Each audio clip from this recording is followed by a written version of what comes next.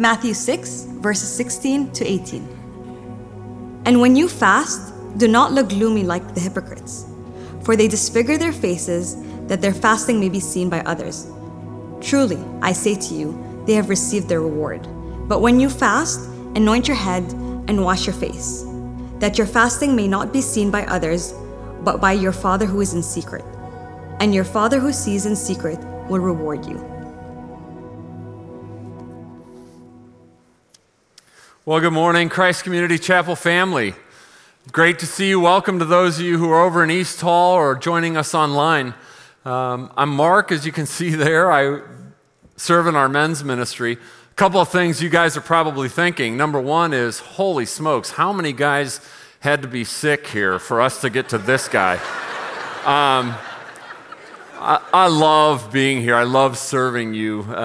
It really, truly is a joy. A few years ago, I joined the cult of Peloton. I don't know if any of you guys are part of that or not. But one of the things I love about it is as we get started in a workout or whatever, the instructor goes down through what's going to happen. And so I'm going to do that briefly with you today so that you know kind of where we're steering and going. And maybe for some of you so that you can be reassured we're going to reach an end of this thing eventually. Page 761 on the Bible in front of you is where we're going to be. You just heard Rima read Matthew chapter 6 to you. It was a great job she did. We're going to be in Matthew chapter 6 for a minute, and then we're going to move to Matthew chapter 4 and look at the temptation of Jesus, the first one. And then we're going to bounce back to Deuteronomy chapter 8, and I hope you will see why and that it will help you. But I'm sure all of you are going, yes, a sermon on fasting. I'm so glad I came. I want to tell you, this sermon was born out of a men's fraternity session that we did recently. And by the way, greetings to you, my brothers that are part of men's frat. Thanks for helping me process this stuff. A lot of it is due to your questions and comments. But we talked about fasting because we were talking about the 7 habits that are part of the healthy Christian man's life. And we came to fasting, and a couple of them said, Mark, first of all, don't assume I know anything. So I'm going to try the same thing with you guys. Fasting is the idea that you intentionally abstain from food for a period of time for the purpose of hearing from God more clearly. Okay? So, and by the way, some of you have done other techniques, fasting from social media, fasting. You're going to think I'm crazy. I am an extrovert. I love to talk. It reminds me that I'm alive when I talk. And sometimes I will fast from talking unless I'm spoken to. And for me, that's a helpful thing. But specifically, what we're going to look at is fasting that is abstaining from food, okay? Now, we may, as a church, periodically call a fast and say to you, hey, everybody, we want you to fast during this period. Or many of you may have grown up Roman Catholic or something like that, so there were fasting days. But you said, man, as part of Christ Community Chapel, I don't know that we have any specific fasting days. I'm going to walk us through it, and then at the end of my time with you, I want you to consider actually integrating it into your life, and hopefully I'll show you why. And then I have 3 checkpoints because I was not allowed to pass the gate of coming and preaching a sermon unless I had 3 checkpoints. And this is what they are. I'm going to say them. The technique of learning, you say it back to me, so we repeat it and you hear yourself say it. The first checkpoint is going to be what we think we need. You're great at this. Secondly, what Jesus has. Thirdly, how we get what Jesus has. Good, so our 3 checkpoints, I hope to stop after each section and say, okay. So, number 1, what is it we think we need? Number 2, what does Jesus have? Number 3, how do we get what Jesus has. Let's look at the first section. And this is in Matthew chapter 6, right there. Rima read it, and when you heard it, Jesus says this, "And when you fast, do not look gloomy like the hypocrites, for they disfigure their faces, that their fasting may be seen by others. Truly I say to you, they have received their reward. But when you fast, anoint your head and wash your face, that your fasting may not be seen by others, but by your Father who is in secret. And your Father who sees in secret will reward you." Couple of things to acknowledge here. Number one, the very clear expectation by Jesus that we will fast. Okay? So some of you are going, "Mark, I don't know that applies to today. I don't know that that's even really a good idea."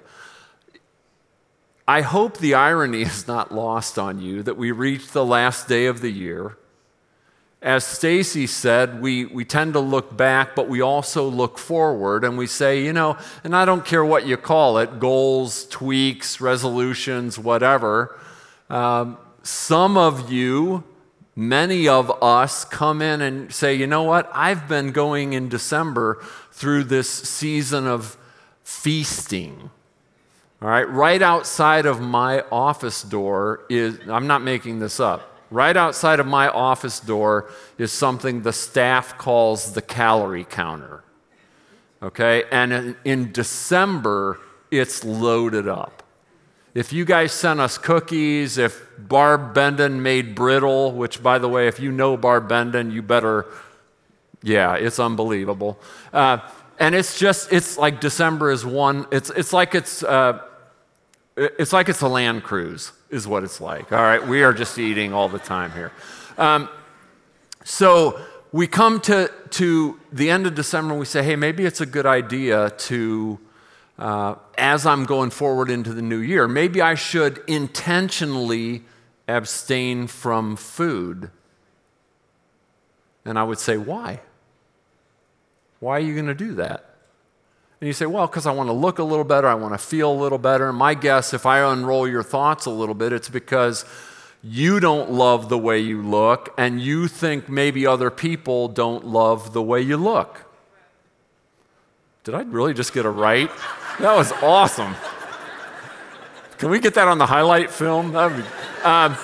So one of the things I recognize immediately as we look at this issue, we say, okay, every one of us woke up this morning knowing that at some point today, or certainly tomorrow, or at least by the third day, we better get something to eat.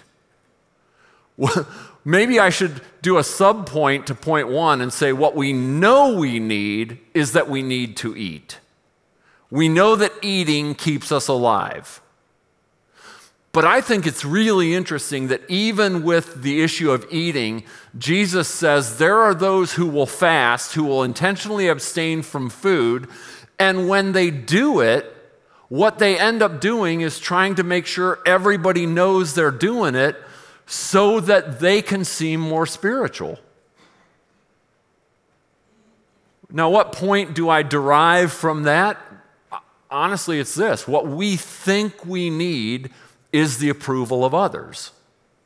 I think many of us wake up and we say, I don't know that I understand myself. I don't know that I feel great about myself. I need to hear from others that I'm great. And incidentally, please walk carefully with me here. Encouragement certainly is not a bad thing.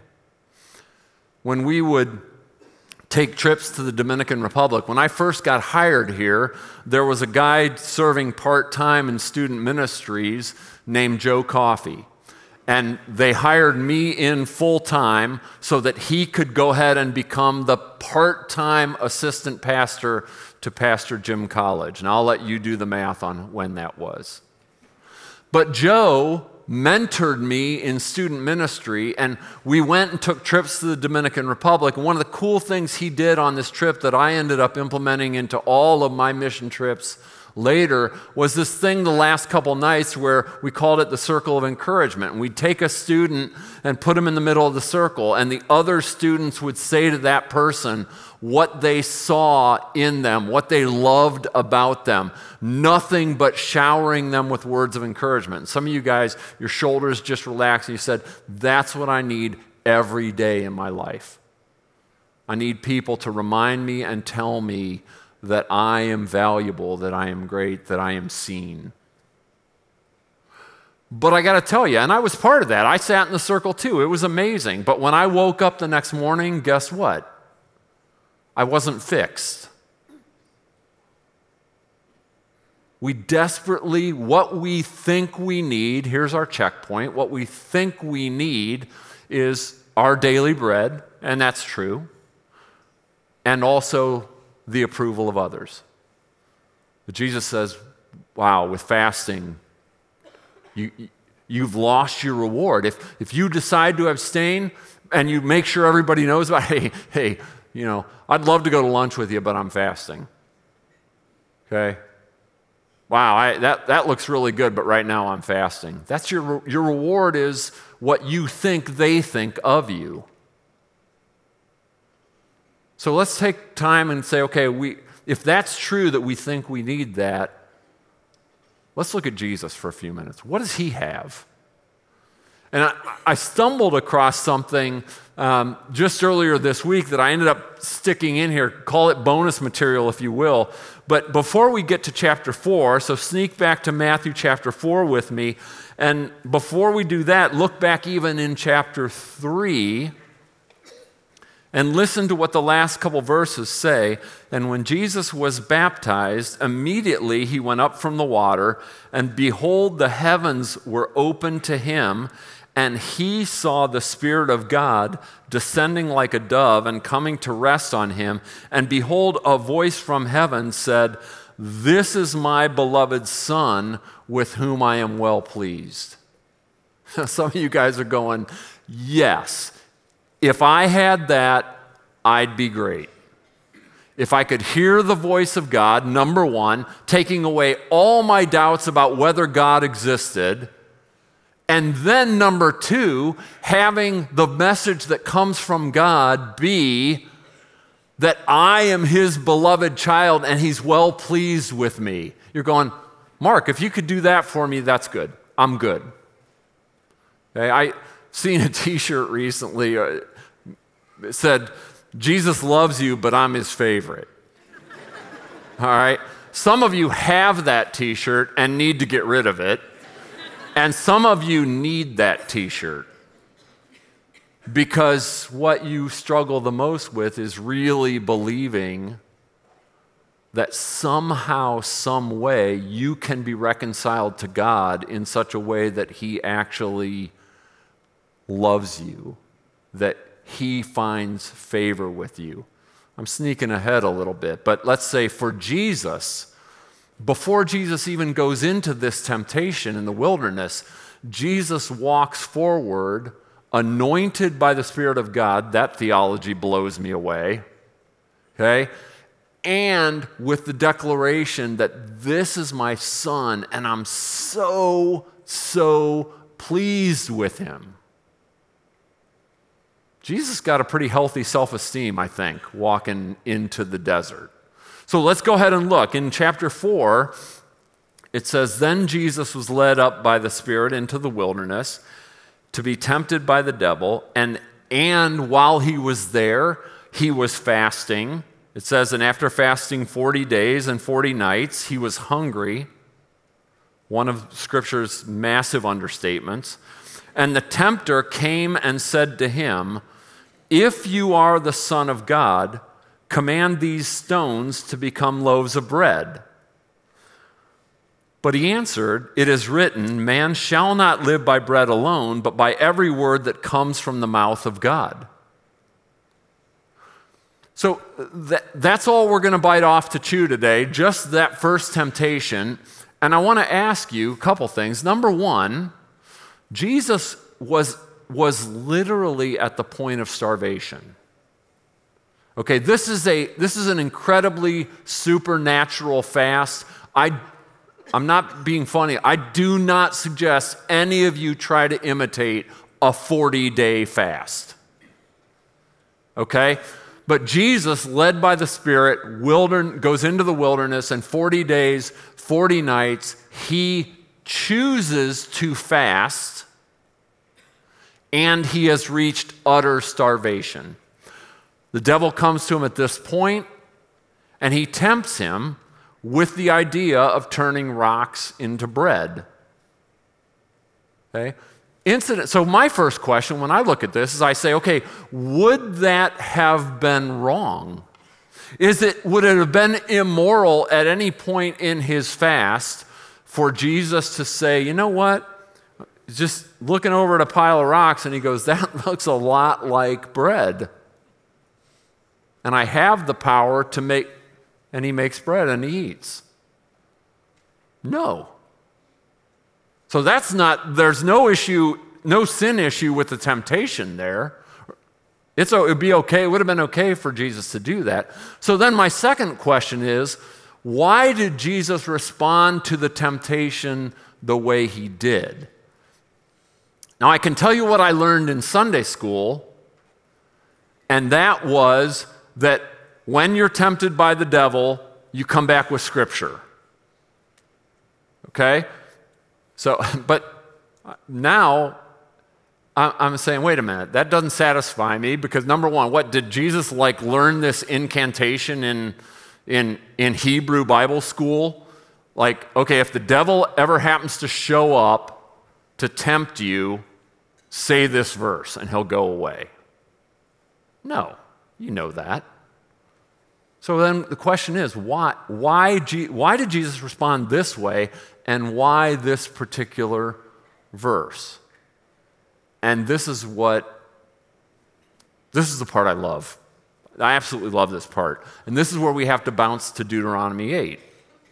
Okay, so go ahead, find it if you want to. I'll read it in a minute. It'll be on the screen. But let me ask you something beforehand.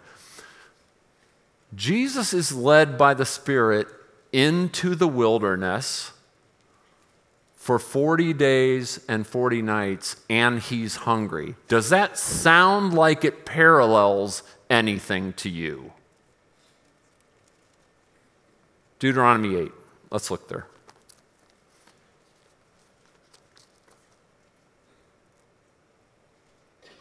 Starting in verse 2 of 8, it says this, and this was commanded to the Israelites, and you shall remember the whole way that the Lord your God has led you these 40 years in the wilderness, that he might humble you, testing you to know what was in your heart, whether you would keep his commandments or not.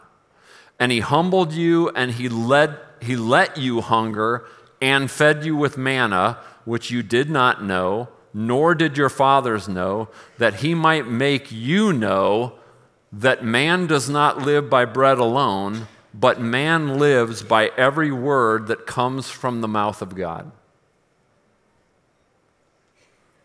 So the reason that Jesus chooses, which by the way, the parallel here in Matthew is very clear, Matthew writing to the Jews, he parallels that Jesus, just like the Israelites went into the desert, into the wilderness, Jesus went into the wilderness.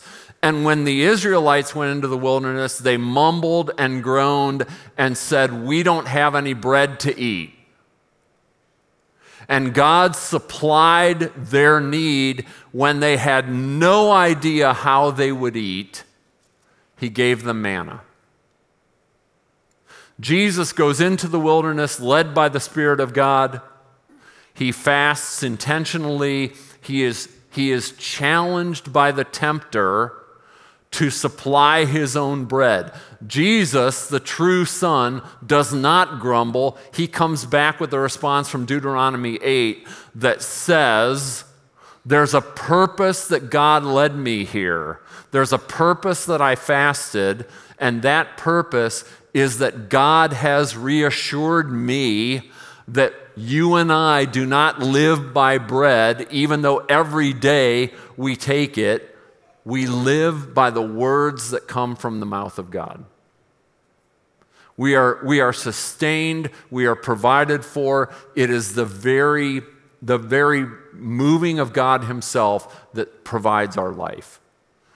Think of this for a minute. In the middle of his starvation, Jesus was absolutely in a state of total satisfaction with God because he knew where his life and ultimately our life was from.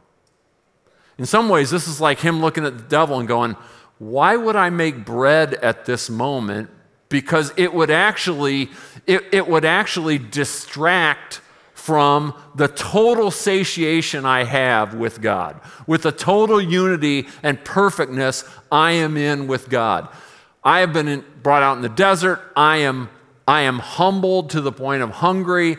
I am perfectly obedient, whereas all of Israel was not. So we say, what does Jesus have? Number one, he has the total favor of God. We saw it. Number two, he has total satisfaction with God. Jesus personally is at a place where he is in perfect alignment with God. And then number three, Jesus alone then, because of his obedience, because of his humility, only Jesus then can ultimately satisfy God. Do you see that? He has favor with God. Jesus alone is in total satisfaction. He experiences the satisfaction of God. Thirdly, only he can satisfy God. So then the question, I think, is, well, how do we then get what Jesus has? Because we could stop here and you go, Mark, that's great. Interesting history lesson. So glad for Jesus, but I need to know about me. I need to know that it really is possible to be put back in exactly right relationship with God. Of course you do. That's why you're here. That's why we're all here. So how do we do it? Well, you know where the story began. It began last week, the miracle of the incarnation.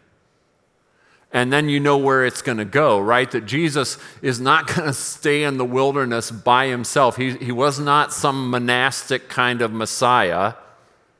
He's going to come back. He's going to live the real life inside the flesh. By the way, also susceptible to the same identity issues we are, but finding his identity with his relationship with his Father and in perfect obedience. And because of that life, choosing then to go to a cross and die a criminal's death in such a way that it becomes meaningful for you and me. Not just symbolic, not just interesting, not just historical, but it in fact becomes life-changing for you and me because his death satisfies God and his resurrection breaks the power of sin and death over our lives. That's a staggering, staggering truth. There's a great hymn, Crown Him with Many Crowns. It's written in 1851. The last verse is, crown him the Lord of years, the potentate of time, creator of the rolling spheres, ineffably sublime. All hail, Redeemer, hail, for thou hast died for me. Thy praise and glory shall not fail throughout eternity. I don't know what size view you had of Jesus when you came in here, but I hope those words encapsulate our view of our Savior going forward into 2024. How do you get this? How do you get what Jesus has? Let me give just a quick story. I hope that it will be enough of a picture that it will create an understanding, maybe a little better, of what this transaction means. When I was a high school student, I went rafting down in Ohiopyle. Great place, by the way. I mean, I'm not paid to endorse them or anything, but it is a really neat place. Fun rafting down there. Some of you guys have been there. In fact, no, never mind. You don't care about that part. So on this rafting trip, and I'm a young kid, I think dripping wet, I weighed 132 pounds as a senior in high school. And there was a girl I was trying to impress. I ended up in the raft with her and her friend and me and my friend. We were supposed to listen to the instructions while they're telling us that rafting can be a dangerous sport. I was busy angling on how to get into the raft with her and her friend and me and my friend, and so I missed a lot of the instruction. I had no intention of going out of the boat because why would you? That's called swimming, not rafting. So we're rafting, having a great time. I'm worried about what other people think of me. Refer back to point 1 of the sermon. And while we're doing this, we head into one of the bigger rapids, and all of a sudden the guides have a really concerned look on their face. They have guides like out on the side of the river and some on the rocks, and this guy's like, turn, and then the last thing I heard was, get down. Again, first rafting experience, but I'm thinking that's not good. So sure enough, boom, I'm ejected from the boat. So now I find myself, and I love to swim, but now I find myself in a river that is absolutely taking me wherever it wants me to go. And I'm choking on water. I'm trying to remember the instructions. And honestly, I'm in the river long enough, I'm starting to think, am I going to drown here? Because I can't do anything to save myself.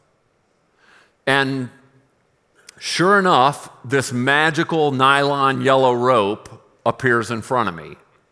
What I didn't know or realize at the time is there were guys their very job was to stand on the banks and watch for idiots that get ejected from rafts. And he flung that rope perfectly. It landed right in front of me, and I grabbed onto it and held on for life. And he dragged me to the shore. I told the first service, I'm really glad cell phones were not around then. I'm glad there was no video of me coming to shore, because I'm sure I was just a blubbering, thanks, man, you saved my life, thanks, man. And he did. And the reason that story has stayed in my mind so long is because of so many parallel truths with who Jesus is for us. I don't know where you are. You might be at a place where you feel pretty good about your life, or you even feel pretty good about your own righteousness. But I can tell you that either now or at some point in your life, you will be in the river of life, and it will take you wherever it wants you to go, and you need rescued. How do you get what Jesus has? You acknowledge that you can't rescue yourself. You acknowledge that you need rescued, and you cling on to what God has offered you in Jesus Christ. That's it. That's the gospel. That's the truth. That's the way. Now, and I hope, that's our prayer for you, is first and foremost, if you're not there, you will be soon. For those of you who have said, I know, Mark, Jesus is my Savior, I'm clinging to that truth.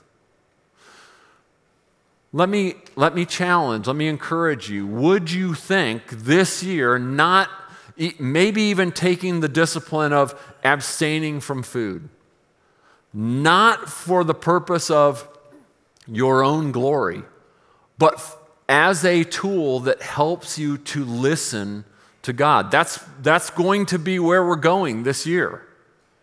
We're heading into a year where we want to listen and hear from God. Next year, my hope is that you will say, I have heard more clearly from God about who He is and about who I am. And I hope that even the practice of fasting will help take you there. Pray with me, would you please? Father God, you have been gracious by preserving your word and bringing it to us. Your Spirit has been incredible by enlightening our hearts and quickening our minds to what you have to say. And now, Father, I pray certainly that we would respond even through the simple act of communion, recognizing the complete truth of the gospel, but also that we would be more and more reliant on you, recognizing that everything we are, our very existence, is not because of what we eat, but because life flows from you. So we give you praise today. In Christ's name, amen.